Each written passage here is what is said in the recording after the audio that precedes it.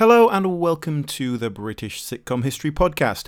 You are about to listen to part 2 of our discussion on The Inbetweeners. Part 1 went out last week, so check that out if you haven't already. We've already discussed some of the actors, and we're halfway through an episode that we're talking about, which is Series 2, Episode 1, The Field Trip. Please be aware that because of the nature of the show, we are foregoing our usual PG rating. We will be using some naughty words and some filthy imagery. Do enjoy that if that's your cup of tea. Here we go.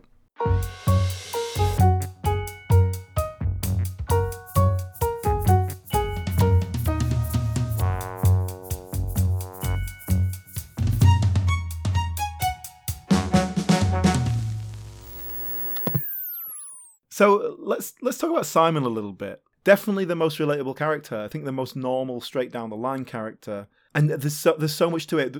The way he interacts with his parents is so good. It's just the right side of true. Like compared to say Kevin and Perry, you know, the way like that is a cartoon representation of teenagers talking to their parents. What made me laugh most about it was the contrast between the way he was talking to his mates and just the fury and the indignation. Yeah. And it was just like changing gear. Like he would be literally talking to someone next to him and then his mum would come in the room and he would just flip a switch.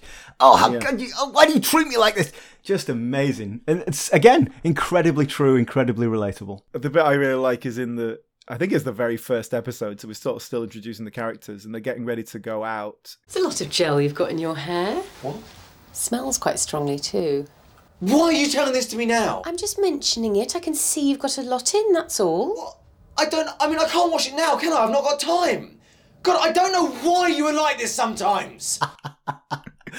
But again, it ties into that being so concerned with your appearance. Like he's got this really gelled up quiff, which was kind of, I think even in 2008 was a bit past its sell by date. But that's why the casting of Joe Thomas, I think, is perfect because he has such a plain face and this hair that is just doing nothing.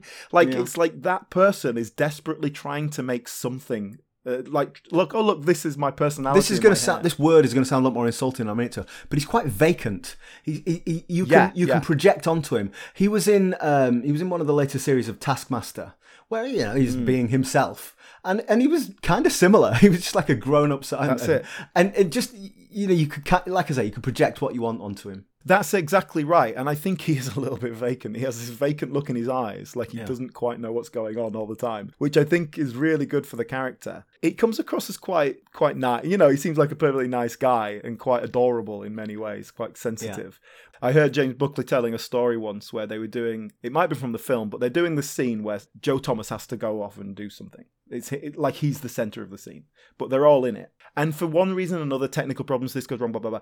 They had to do several takes of it. So it got to, scene 32, take 10. And just before they yell action, James Buckley goes, oh, double figures. Just to mess with his head. Because it's like, he knows he's at the center of this thing and it keeps going wrong. And is it his fault? Am I doing something wrong? And it's just, and that's what I mean. I think the characters are not that far removed from the actors. Very good. So, before we leave Simon, let's talk about Carly. Oh, yeah. Another regular character. The girl next door, basically. He's known since they were 4. Their families are friends. Yeah, they've known each other since they were kids, and so they're friends. They're not. She's not interested in him as a boy. Again, something I think we can all relate to in one way or another, and it creates a really nice drive for him throughout the series and throughout the films even. And so I want to talk about Carly, the character, because I find her really interesting. And one thing that the show and the films in general are missing is a female presence. Now, there are women in it, but they are there to serve the kind of interests of the men. Yeah. And we're not going to talk about the films here in any great detail, but I think the first film shows this dramatically because they have a kind of equivalent girl group that they interact with. And the lack of recognition there in those characters, the fact that these men cannot write for teenage girls is much more apparent there. Yes. So what I do like about Carly is that it's not overplayed. And we see it in this episode, in fact, in the field trip. She sees Simon is talking to another girl, and we don't get this kind of menacing, I'm going to go and ruin this. Oh, I'm really jealous. But she just goes over and she makes sure he knows that she's still there. Yeah. And I don't think it's even, perhaps, from a character point of view, conscious. I think she's just kind of going, I better go and talk to Simon. And I think that there's a real beauty to that. And I think we see that throughout. She'll make sure he's still on the line all the time. And again, I don't think it comes from a nasty place. She seems really nice to him. When he graffitis her driveway, she realizes that he's going to have the mickey taken out of him so badly. And so she throws him a bone. She says, like, oh, no, I think this is a really nice thing to do. Come and see me later. And just because she knows his mates are laughing at him. So, like, I think there's moments there where she is being nice to him. Well, I think it's what you were saying earlier about a teenage boy's warped perceptions of female affection. She's nice to him because she's known him for 12 years and he's her friend. But he thinks it's much more than that because he's a bag of hormones. Yes. But also, because they're 16, 17, maybe every now and then she goes like, do you know what? I'm going to get off with him. It doesn't really mean anything. Yeah. But, I'm in the right mood for it right now. We've had a couple of drinks. It's like that. It's impossible to give her a kind of clarity of strategy or motivation either because she's a raging bag of hormones. Yeah. Well, I can't write for teenage girls either. I've never understood them when I was a teenage boy. So Carly is played by an actor called Emily Head, who she's gone on to do other things. But most interestingly, she is the daughter of popular coffee salesman Anthony Head. The Gold Blend man. Yes, who appears in the film as he plays Will's dad in the film, doesn't he? Yeah. Little cameo there. So I'm sure that's how they ended up getting him on the job. I'm sure it is. Well, the coffee adverts are not a full-time job, so, he probably had a bit of time. Do you think when they called that character Carly D'Amato, they envisioned someone with a slightly more Mediterranean look? Not the whitest blonde girl. It's a peculiar name, isn't it? What's wrong with Smith? Do you know what's really weird is that they never make the tomato joke, which is just begging to be made. It's just sitting there waiting to be squished, yeah. Although I read in some sort of corresponding material, kind of add-on material, something that supposedly written from her character. She said, the boys used to call me tomato, but they seemed to stop when I got rid of my braces and grew tits. Let's go back to our episode then. So they've had this day in Swanage and they're back in their dorm. They're all asleep. And of course now Neil's been swimming with Pedo Kennedy and Kennedy comes back in to he's giving them a bottle of vodka, which as Will correctly points out, that's grooming. So Pedo Kennedy arrives and gives, get rid of the lactic acid in your legs. We'll give him a little rub. And the other three boys are just watching this going, what do we do? What do we do? Neil's so stupid. He's like, okay. And then, of course, Mr. Gilbert comes in and come on, John. Rescues the situation. Lactic acid, come on, John. Not now, John. It's an interesting scene. I think largely this whole general pedo thing, they just about get away with it because of Neil's incredulousness to it. We know he's not emotionally scarred by it. Yeah, but I think you're right, but I do think it's a little bit much. Yeah. Yeah, it is. But so this leads us to day 2 of the field trip, I guess. Mm-hmm. Sorry, before we get to day 2, why don't we finish our 4 and talk about Neil? Yeah. So Neil is just adorably stupid. He seems like a really nice lad, but just really thick. Yes. Cartoonishly thick. Yeah, but he's thick. But I think the reason to get away with it here, and it works a bit better than just a normal comedy stereotype, is that he's almost otherworldly. He's floating around in a bubble around people, and he seems really happy. He does seem happy. I wrote down here, he's genuinely the happiest of the 4 with his lot. Yeah. I've written down here, I envied these guys so much. So when I was that hormonal teenager, I knew people like that who were just happy to get on with things, didn't really think about much, just getting on with their lives. And I thought, oh God, I wish I could be that thick. And I guess it's the ignorance is bliss thing, but it means he's not considering his lot in life and where he's failed and all that. And if he fancies a girl, he'll go up and go, all right, you're nice, aren't you? I fancy you. And he's not overthinking it. Yeah, and he'll turn up to the dance in a stupid suit and try and dance in a ridiculous way to him, not to impress everyone, just because he likes to dance. He just likes to throw himself around. He's adorable. he's a ray of sunshine, I suppose, and he is the one who will encourage the others. Just go like, well, stop worrying about it and let's go and have some fun. In fact, that's what happens in the first film. He literally goes and Will is having a bit of a hard time, and he goes and talks to him and says like, "Oh, I just never worry about it. I just think if it's fun, I'm going to do it." And he's like, "Yeah, it's a good idea actually. Let's go and get drunk and have a party." So that's quite a literal way of doing it, but I think he's doing that all the time. In a perhaps like a 16-year-old, like, hey, let's look at those flowers. Let's go and smash the heads off those flowers. That'll be a laugh. But yeah, okay, that makes sense. So what about Blake Harrison then? What was his background? Well, there's not much to talk about in terms of the background. He was an actual actor though, wasn't he, rather than a comedian? Yes, an actor, and he just auditioned for the part and got the part. And obviously he was straight out of drama school kind of age, so not much to tell really in terms of the backstory. More to tell in the what came afterwards. But like I say, I think we'll do that at the end. We'll kind of do a wrap up afterwards. So let's not worry about him at the moment. Well, if we go back to our episode, we talked about Kennedy. Now, the next day, there's a little bit of shenanigans, but we end up we see Jay convinced that another older lady is the one that he's made up. Yeah, and he goes over and approaches her, and he gets slapped again. And to cut a long story short, they all end up going out on this boat in the harbour. Will's hired the boat because he wanted to impress Lauren, but he ends up stuck with the other three, as he always does. That is getting stuck with them is so true. Like the time where Simon, so in this later series, Simon and his girlfriend are going to visit his girlfriend's sister because she's at uni, and the girlfriend has basically said, I want to lose my virginity with you, but let's go to my sister's house. We can have like better privacy there. Mm-hmm. And the other three boys are going like, oh, we'll go with you. And then he just takes them. Yeah. Like he doesn't say no. Yeah, exactly. Of course you're not coming. Ridiculous idea.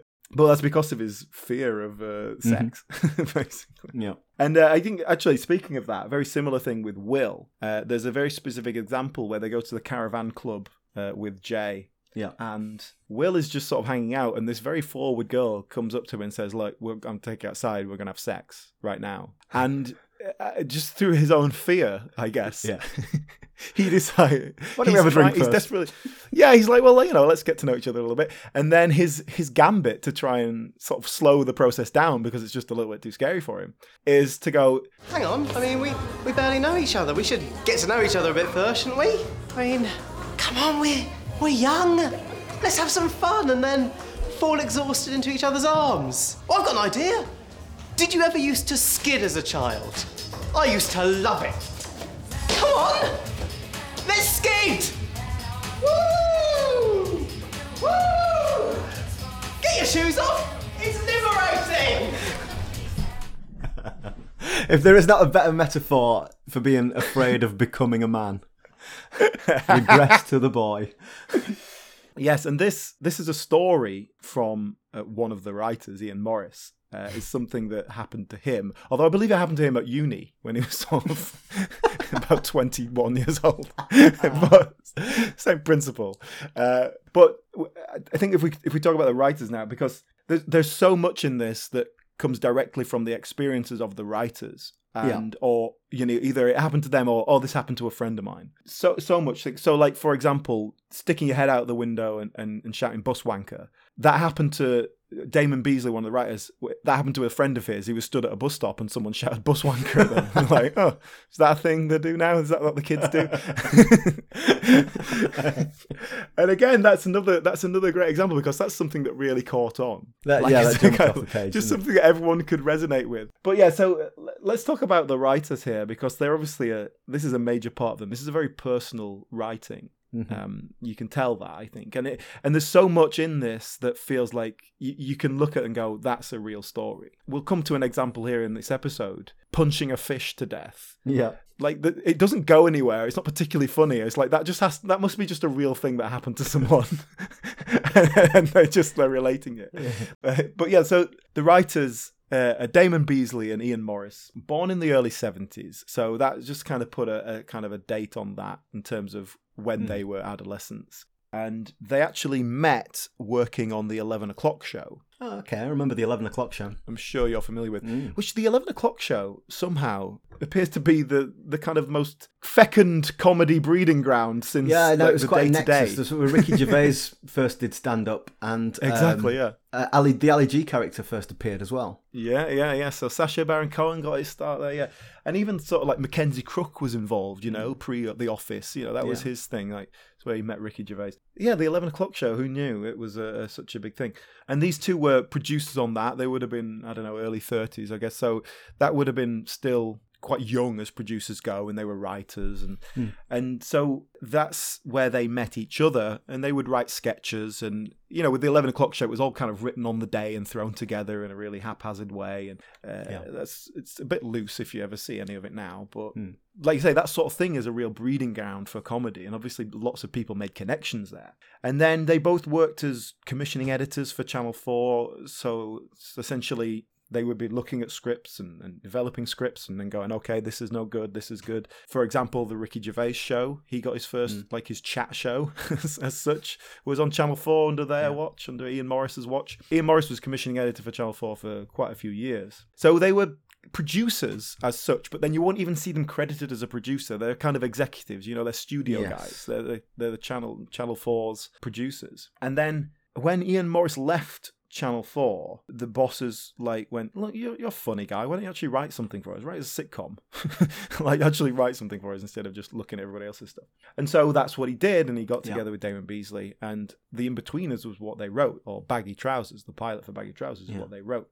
At first it seemed like it wasn't going to happen. That's why they toyed with setting it in the 80s, and it was just like, that's just too expensive to do that. It's we have to mess about so much in terms of hiding things and the sets and stuff like that. And also, it doesn't matter. This stuff still plays. Yeah. So that was the first decision to be made. But then also there was doubt that they would find young actors that were good enough to sell it. To act and do the comedy. It's like you can't do comedy with teenagers. It just doesn't work. Or even people who look like teenagers. And so that's why the casting became such a big thing. Yeah. Apparently they had a go at writing it. Same thing, but they're in their 20s and they kind of live together or something. And it just didn't work. It didn't play. And I think that's a really crucial part. I agree. I think if they're responsible adults, then their behaviour is irredeemable.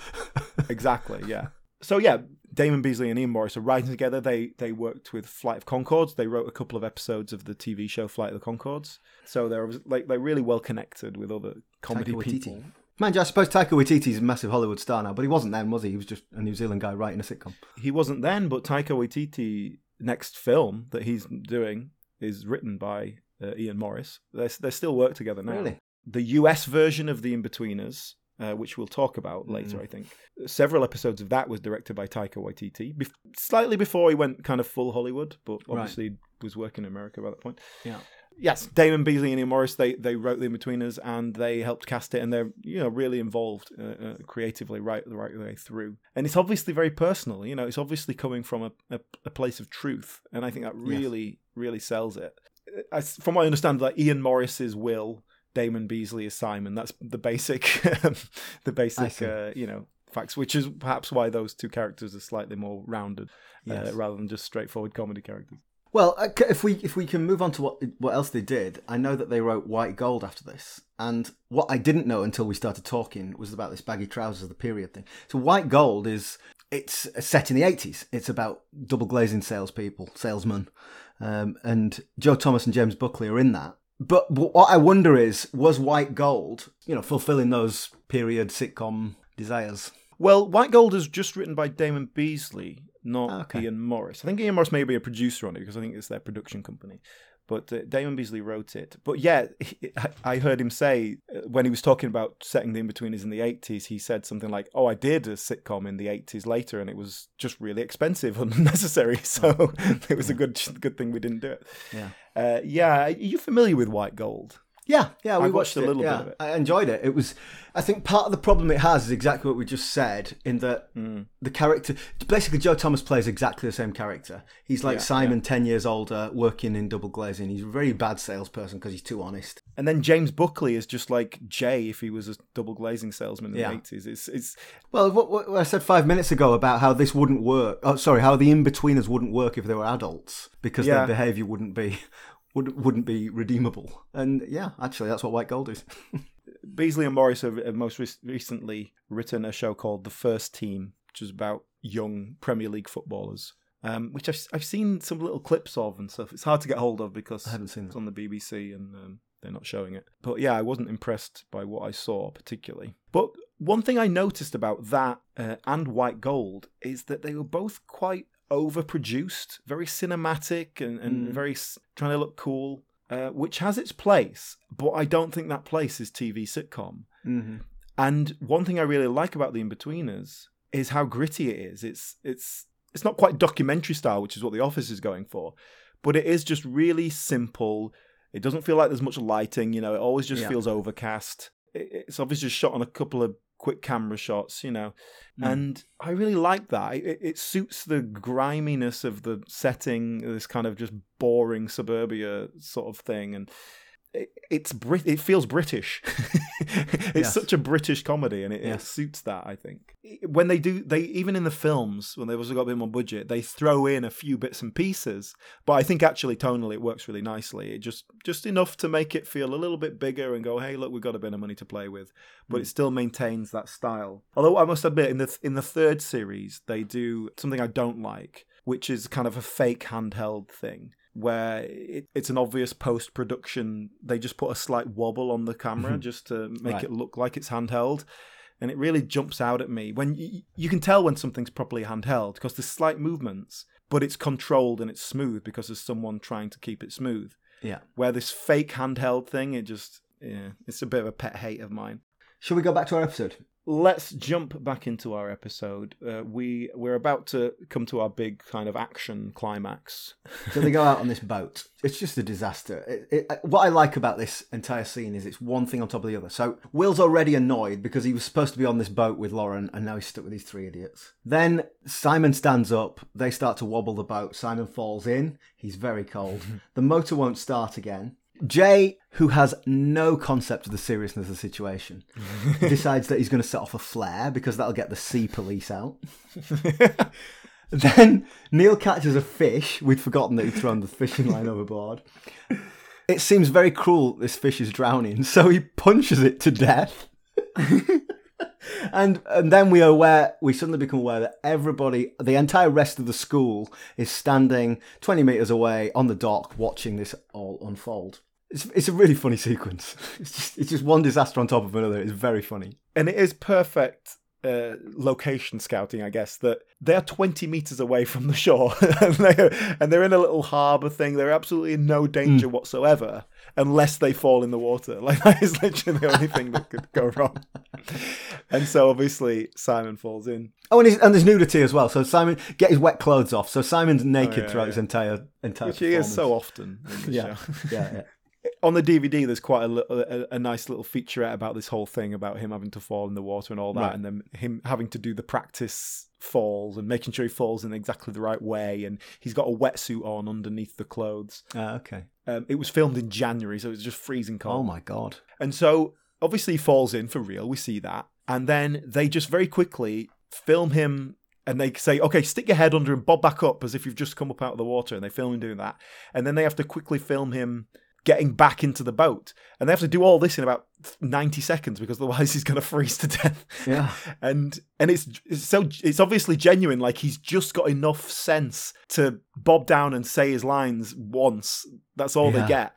Yeah. And then he kind of trundles along to the boat. And he said, when he was talking about it, he was saying, I had to maneuver myself up to the boat so that they could drag me in and film them dragging me in, and I was struggling to do that. And they have a diver there, obviously, who kind of just grabs him and pushes him into the place, and then they go action. It's like it's so genuine. That cold hits you so hard.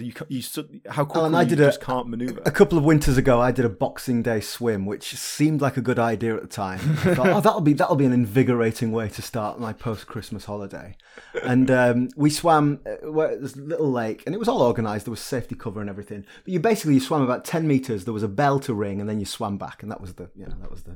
Honestly, I didn't think I was going to make it back from the bell. I got in, and I would describe it was like acid was eating at my skin. I felt like I was going to dissolve in there. It was so cold. It was awful. One of the worst experiences of my entire life. So I can relate. So yeah, it certainly seems that Joe Thomas was always the one who was game to do stuff, and that's why his character ends up the one being naked or having something disgusting thrown on him, because they knew he as an actor would just go, yeah, all right, I'll do it. It wouldn't be a problem. He does end up naked because they think hypothermia is going to set in, so undressing is the best thing to do, which is probably true, but also involves having a naked man in your boat with you, and then they all have to huddle for warmth, which is while all their teenage friends watch them.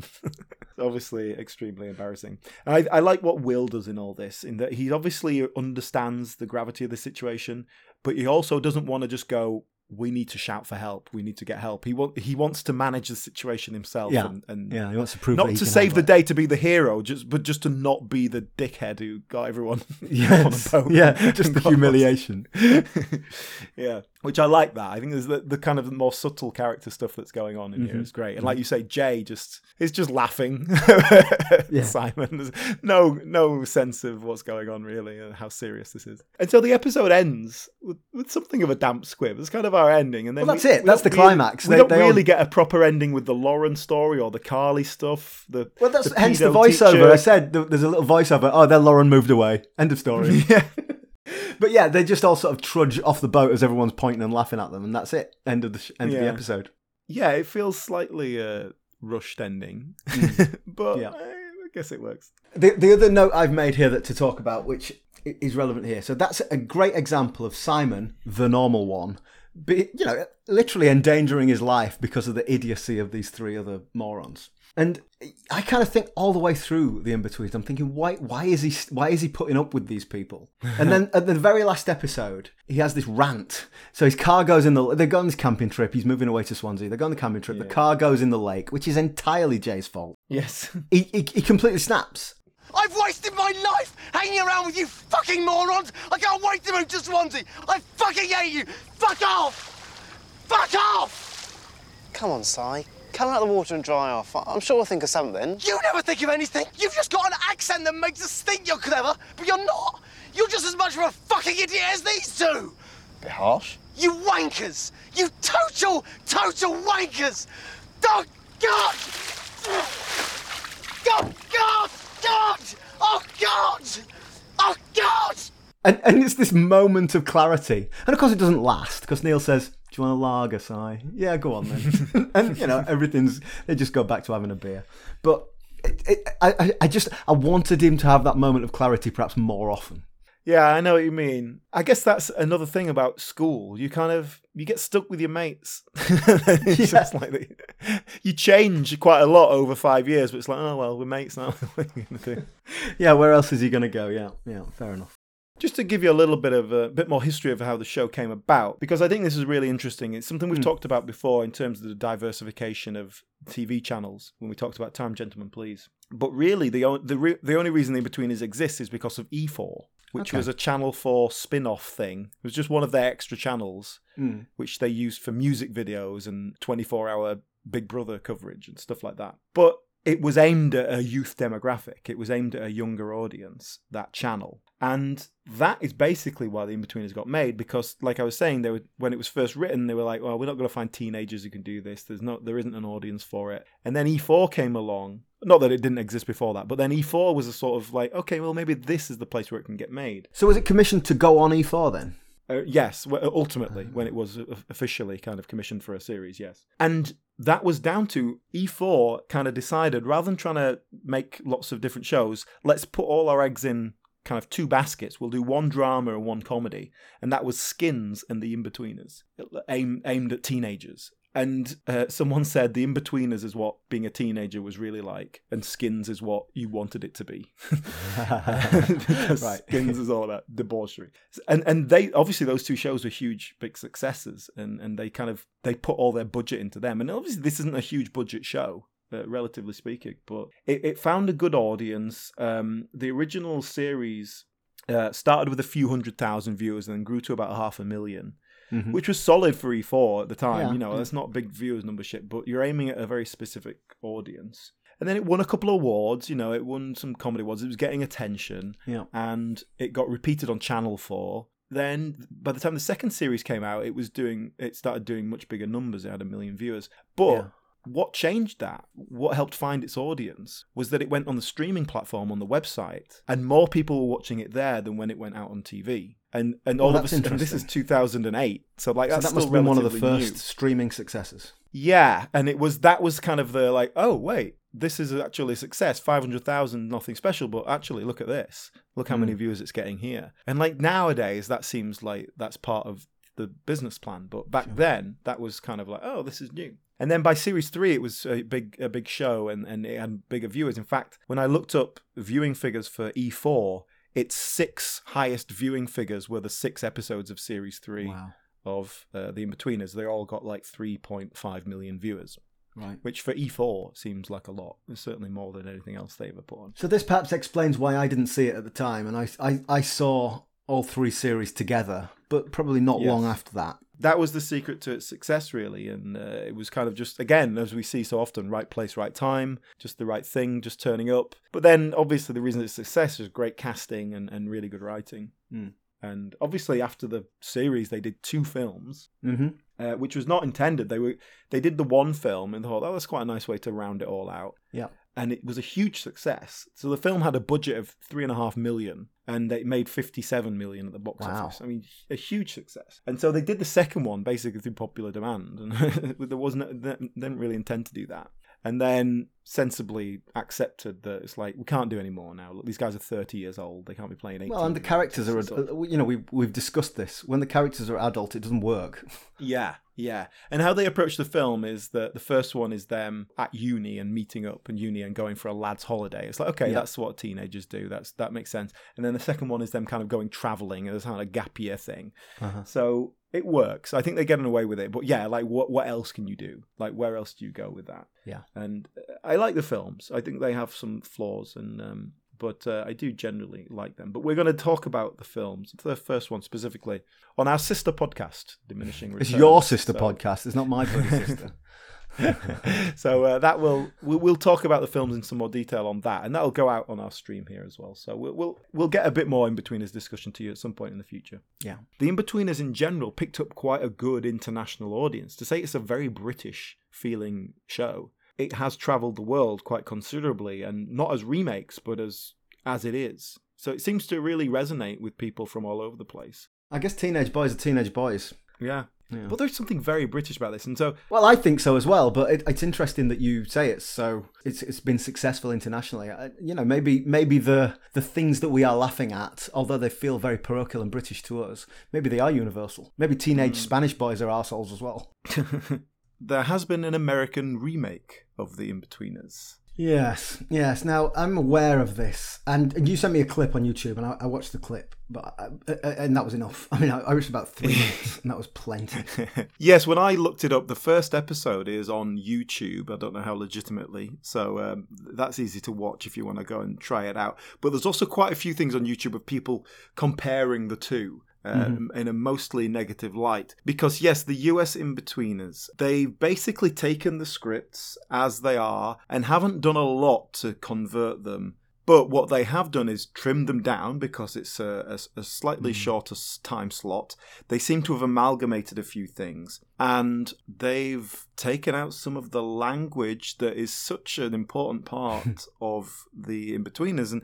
And I think there's something very British about the type of swearing they do in the Inbetweeners. I mean, the word wanker is obviously a good example. But it's not just, I mean, you're right, but it's not just the vocabulary, it's the creativity. The creativity of swearing that I just don't think translates in America. Yeah. So, for example, the best example of this is when Jay leans out the car and was travelling past a bus stop and shouts, "Bus wankers!" It's a beautiful moment. It's something that I'm sure many people have copied. I think that is a moment that gives the lie to the theory that swearing is not big and not clever. I mean, that is funny. Yeah. It's funny because it's swearing, that's it. Yes. Well, in the American version, when they recreate that scene, obviously wankers doesn't play in America. And so the guy leans out and shouts, "Bus turds." No, that's not. Bus turds. Doesn't work. It doesn't make any sense, does it? You need an extra syllable. It just doesn't. There's no poetry to it. Yeah. So that's a problem, and then just the whole show is just not put together that well. And we've talked about the casting of this and how much you can tell that the actors are pulling in their own, not necessarily their own personality exactly, but their own personal energy into these characters, and it's translating as character. Whereas the American version has just got some actors that they've just shoved in. The Neil character is just an idiot. There's no sort of charm to it at all. I'm telling you guys, I spent the entire summer trapping beaver. Okay, that's the thing about RV girls, is that they all have the same thing in common. They're poor? No, these girls are sluts, dude. And they'll do it to you for hours. So good at sex now. Really? So what is the best way to do it then? Deep. Just like real deep to the balls. Do you put the balls in? What? I heard you gotta put your balls in if you really want to get a girl off. Yeah, you can. It's preference. Some girls like it, some girls don't. Personally, I like to go in past the balls. It doesn't even make sense. Yes, it does. No, because you've never had sex with anyone, and neither have I, and neither has Neil. I think the Jay character has potential, but they've sort of half gone with something else. They need to commit to it. Kind of like The Office did in the second series when they really committed to their new style and didn't try and rely on that on the original British version. So I think maybe it just didn't find its feet, but also the way it's shot, the way it's done, the timing just isn't there. So that was something of a failure. It did just get chucked out after one series, and the In-Betweeners, as is, has sort of travelled the world just in its own form. Yeah. Let's talk a little bit about what everyone did after this. We've talked about Damon Beasley and Im Morris, what they've done, their work since, certainly in comedy. Simon Bird and Joe Thomas have continued to work together on some things. You mentioned Johnny Sweet earlier. He was their university pal and flatmate, and they all made a program called Chickens together. Which did you see that? I watched that. I watched that going into it, thinking, "Oh, this is the lads from the In-Betweeners. This will be great." And it was it wasn't very good. I didn't enjoy it. Yeah, I've watched a bit of it. Well, the conceit is that it's set in the First World War, another period sitcom, and these are the three guys left in the village. Everyone else has gone off to war, and they've decided they're not going to war. They're chickens, and so all the women in the village hate them, which they should remember from the In-Betweeners. It never seemed to click for me. I never quite got comfortable with the characters. Well, it's not funny, I think, is a rather crucial failing on his part. Yeah, and it is like, what if Will and Simon from the In-Betweeners were in 1914 and didn't go to war? Yeah. It's the same characters, and again, I think they really suffered from that. God, it's too much, isn't it? Too obvious.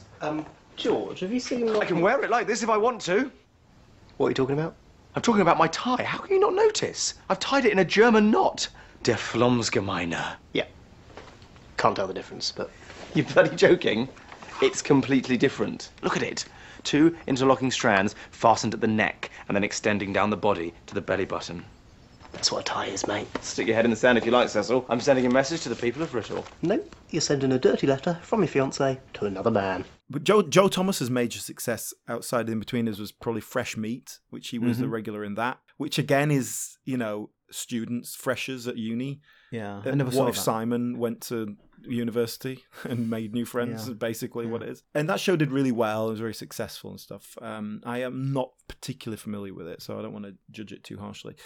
Well, you mentioned White Gold, which Joe Thomas was also in. But I think the big thing for Simon Bird, which I would say is probably as big as In-Betweeners, is Friday Night Dinner. Yes. So that's unfortunately one of the cast has just died, so I don't think they're going to be making any more of those. But that went on, I think, for 6 series. And that's a great sitcom.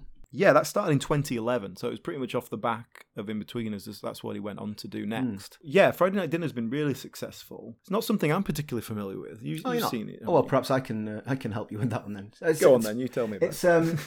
It's written by a guy called Robert Popper, who has done a bit of sketch comedy before that. Quite a funny guy. If you ever hear him interviewed, he sort of seems like one of those naturally funny people. I think I once had a writing lesson from Robert Popper. Go on.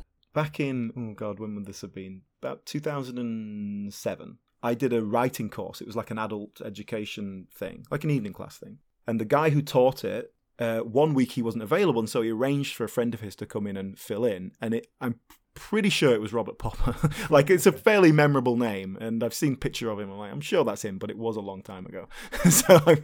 But he was a comedy writer, and he was. I'm not sure that counts as an anecdote if you don't really remember him. But yeah, I think So he was already a kind of working sketch writer at that point. But yeah, Friday Night Dinner has been his. Friday Night Dinner success, hasn't it? It's the conceit of it is it's a London Jewish family. Paul Ritter and Tamsin Gregg are the parents, and their two grown-up sons, Simon Bird and Tom Rosenthal. Every Friday night they come back home for dinner, and each episode is a sort of real-time half hour. They get there, they have dinner, something goes wrong, the neighbour comes round. Mark Heap is every week. He's the neighbour who comes round with his dog every week, and Mark Heap, who I'm a massive fan of, he's brilliant in Friday Night Dinner. But it works. I think, we're talking specifically about Simon Bird, and there is an element of Will about the character here. But I think that's okay, because the other characters aren't. The other characters are all, they're very different. You couldn't really map the other in-betweeners onto them. The chemistry between the family works really well. It's a really good series. I would recommend you go and have another look at it.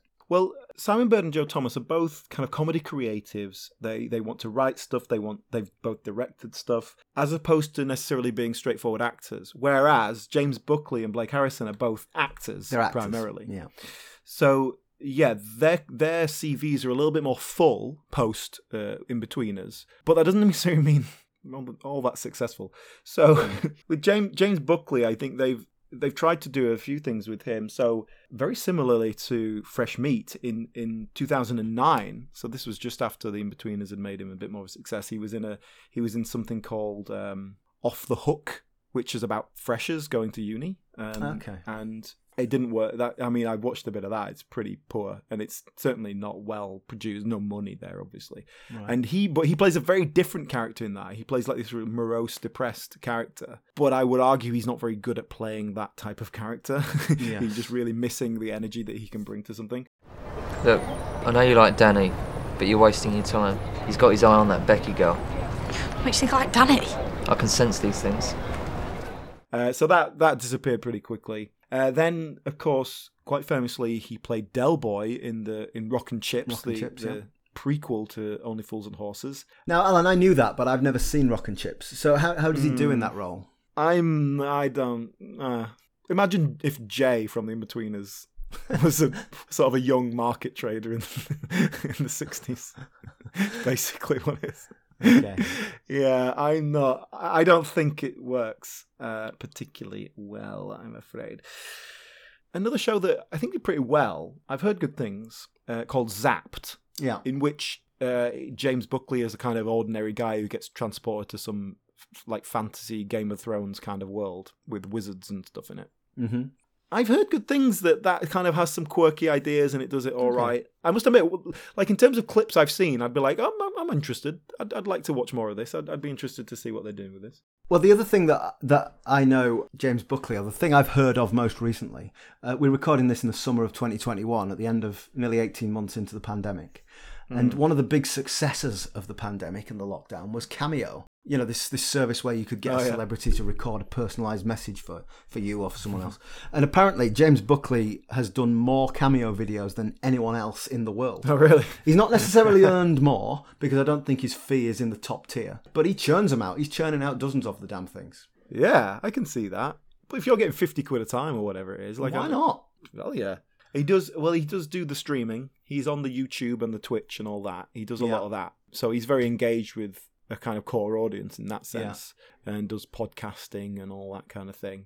So Blake Harrison, I think, is not necessarily the most successful of the lot, but certainly the most actory of the lot. I think he's the one who's gone furthest from the In-Betweeners. Yeah, and I think that is largely because that character of Neil was less him. Like, I think all the others, they've brought so much of themselves into that character that it's then hard to get away from it. Where he is much more playing a character. So they've had a crack with him several times to try and give him a lead. He did a show called Way to Go straight after The Inbetweeners. That didn't really do anything. He did a show called Big Bad World, which he's the central character, and it's like, what if Neil from The Inbetweeners had to go back and live with his parents, even though he's in his mid-20s?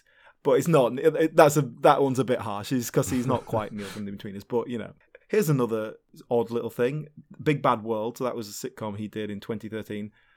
I'm in that. I was in that. I was an extra on an episode of that. Back when I first moved to London, I was doing some extra work back then, and that was one of the few things I did. How did Blake Harrison treat the little people? Oh, he was lovely. I didn't have any specific interactions with him, but it all seemed quite nice. He was a regular in The Increasingly Poor Decisions of Todd Margaret. That ran for quite a few years. And then, perhaps most notably in terms of sitcom history, he played Pike in the Dad's Army film that they threw together, which, again, imagine if Neil from The Inbetweeners was in the home front. Yeah. That'd be funny, wouldn't it? I can see the similarity of characters there, though. Yeah, and then he's having a regular role in a sitcom called Kate and Koji, which Brenda Blethyn is in, and he's a regular in that. Which I haven't seen, and I managed to find a few clips on the BBC website, and it looks okay. It's it looks much more of a classic sitcom. It's certainly set on a stage. And Blake Harrison has also he's done a bit of musical theatre. Like I was watching something. He was in The Waitress, like he was in the West End run of that, and he certainly seems to have a sort of more varied career than some of these other guys. Also, when you see him being interviewed and stuff, like now, I guess he's sort of getting into his mid to late 30s now. He's got a ruggedness about him that's really, like, he's aged well. He doesn't seem like such a kind of lanky mess anymore. I think it sounds like he's the one who's least trapped by the legacy of The Inbetweeners. But having said that, they all seem quite happy with the legacy of it. It seems like they had a good time doing it. And Damon Beasley and Ian Morris still work together and all that. So it seems like The Inbetweeners was an all-round really positive experience for everyone, and certainly made some careers. Yeah. So that's The Inbetweeners. I think probably fair to say that it's the one that we've related to most, personally, of all the ones we've looked at so far. Do you think that's because it's the most recent, or is it because it's genuinely well-written and something that is very relatable? I think most of what we've looked at is well-written, generally.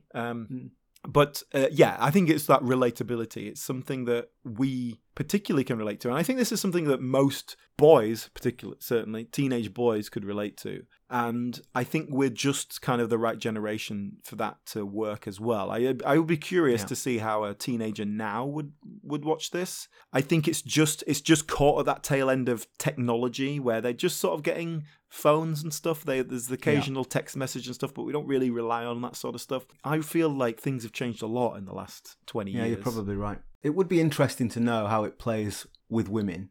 Perhaps of our age, could they relate to that those teenage years in quite the same way? Probably not. I'm certainly not going to start trying to speak for women. But, I think the relatability is very male. Yes, I agree. Perhaps a good way to sign this off then would be to talk about Drifters, which is a sitcom that I haven't seen. I will be honest. Let me qualify that. I have seen it, but I only watched 2 episodes. Read into that what you will. I remember when it came on, and it was very much pitched as a sort of female equivalent of The Inbetweeners. And I think, didn't Damon Beasley and Ian Morris produce it but not write it? Jessica Knappett wrote it, didn't she? That's right. So that's the impression I've got, that it's kind of a female Inbetweeners. It's Damon Beasley and Ian Morris are the executive producers, so they were kind of behind it. But also Jessica Knappett, who wrote it, and Lydia Rose Bewley, who's one of the other main actors, they both are in the Inbetweeners movie film, as the kind of the female. I'm going to be completely honest with you, Alan. I watched 2 episodes of it and didn't watch any more, and I can't really remember much about it. So, that's not great podcasting, but it tells you everything you need to know about my opinion of it. Well, interestingly, they are supposed to be early 20s, right, rather than they're older teenagers. So perhaps you can't get away with as much there. And well, the name The Drifters is that they've sort of finished university and they're sort of drifting into jobs and they're drifting through life and they don't really know what they want to do. That's the setup. But we said The Inbetweeners couldn't work once they get beyond those teenage years. This is this is different. I'm not saying that it can't work because there are adult characters in it. But perhaps it can't work as a female Inbetweeners. I don't know. Are you a woman? Have you watched Drifters? We would like a woman's opinion. I really do think that we need a female voice here. Unfortunately, no women listen to this podcast. Yeah, I was going to say, we love hearing from our listeners on social media, but now I come to think about it, all the interactions I've had have been with blokes. We are a load of nerds, aren't we? Yeah, blokes and my mum.